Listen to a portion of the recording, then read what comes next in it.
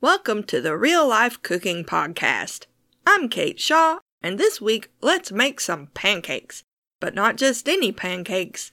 These are cornmeal pancakes, and not only are they super easy to make, it's hard to mess them up and end up with gummy half-cooked batter inside, as sometimes happens with regular pancakes.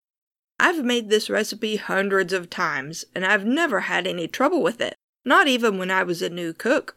I originally got it from the Good Housekeeping cookbook, which was the only one my mom owned, except for a cookbook put together by our church, which she illustrated, and I still have it. There are things in the recipe I sometimes question, like why does the water have to be hot? But because it turns out so perfectly every time, I've never tried to tinker with it.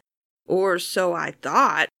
After I wrote that paragraph, I cleaned out the garage for a yard sale, and actually found my mom's battered copy of Good Housekeeping cookbook. Specifically, it's called the New Good Housekeeping Cookbook, published in 1963. That's how new it is. I found the cornmeal pancake recipe on page 488, called Southern Pancakes, and it turns out I have made small changes to it. The original calls for boiling water, not just hot. It calls for melted shortening, but I've changed that to oil. And it specifies all sorts of fiddly little details I dispensed with immediately, because these are really forgiving pancakes that literally always turn out well. You'll need cornmeal for this recipe as well as all-purpose flour. I love cornmeal and keep it on hand the same way I do flour, in a glass jar with a screw-on lid to keep bugs out. Cornmeal keeps a long time and isn't expensive. You'll also need one mixing bowl and a skillet and a spatula. The mixing bowl doesn't need to be big. A medium-sized one will do. Turn the heat onto medium or just under and add just a tiny dab of oil. While the skillet's heating, measure your dry ingredients into the mixing bowl, then add the wet ingredients. I just use water that's hot from the tap. I don't boil it.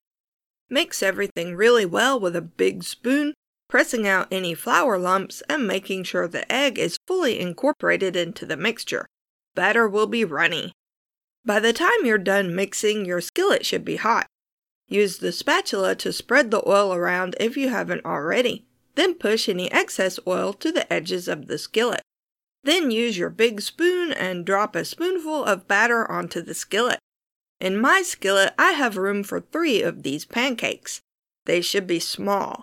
When I was a kid, we called them silver dollar sized, but I'm not sure kids today have seen silver dollars. Basically, if you're adding more than 1 big spoonful of batter to a single pancake, you're making them too big. Now let them sit in the skillet without touching them for a few minutes.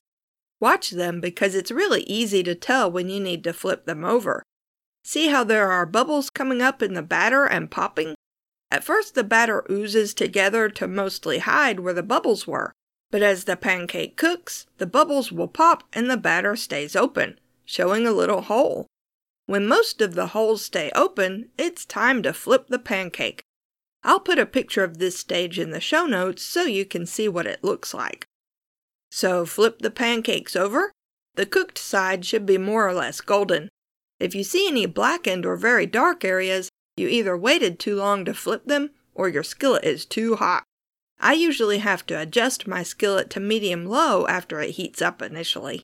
You only need to cook the pancakes for a matter of 20 to 30 seconds max on the second side. Then take them out and put them on a plate. I usually put a paper towel on the plate first because the pancakes release moisture as they cool and the plate gets sweaty. I also usually throw out the first batch of pancakes because inevitably I've added too much oil to the skillet and they turn out oily. You shouldn't need to add any oil after that first little drizzle. If the pancakes start to stick, you might need to add a drop, but more likely you just need to turn the heat down a tick more. I do use the spatula to move some of the excess oil that I pushed to the edges of the skillet earlier into the middle every few batches. Every time you go to drop more batter onto the skillet, Make sure to give it a quick stir with your spoon first. Cornmeal is heavy and will start to sink to the bottom. This recipe doesn't look like it will make very many pancakes, but you will end up with so many little pancakes. They're much lighter than regular pancakes because of the cornmeal, with a pleasant texture. Sometimes regular flour pancakes feel heavy and spongy, but these never do. Serve with any pancake topping you like, such as butter, syrup, and fruit. Sausage, bacon, or fried ham goes well with pancakes just because pork products taste good with syrup.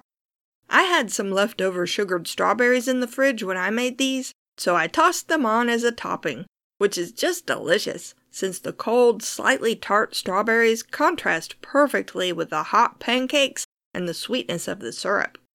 You can wrap up any leftovers and put them in the fridge, but they're not all that great the next day even if you heat them up.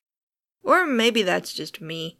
See what you think, or avoid the issue by inviting some hungry friends over for breakfast so you don't have any leftovers. Thanks for listening. You can find Real Life Cooking Podcast at reallifecooking.blueberry.net. That's blueberry without any E's. Now, get out there and enjoy your food.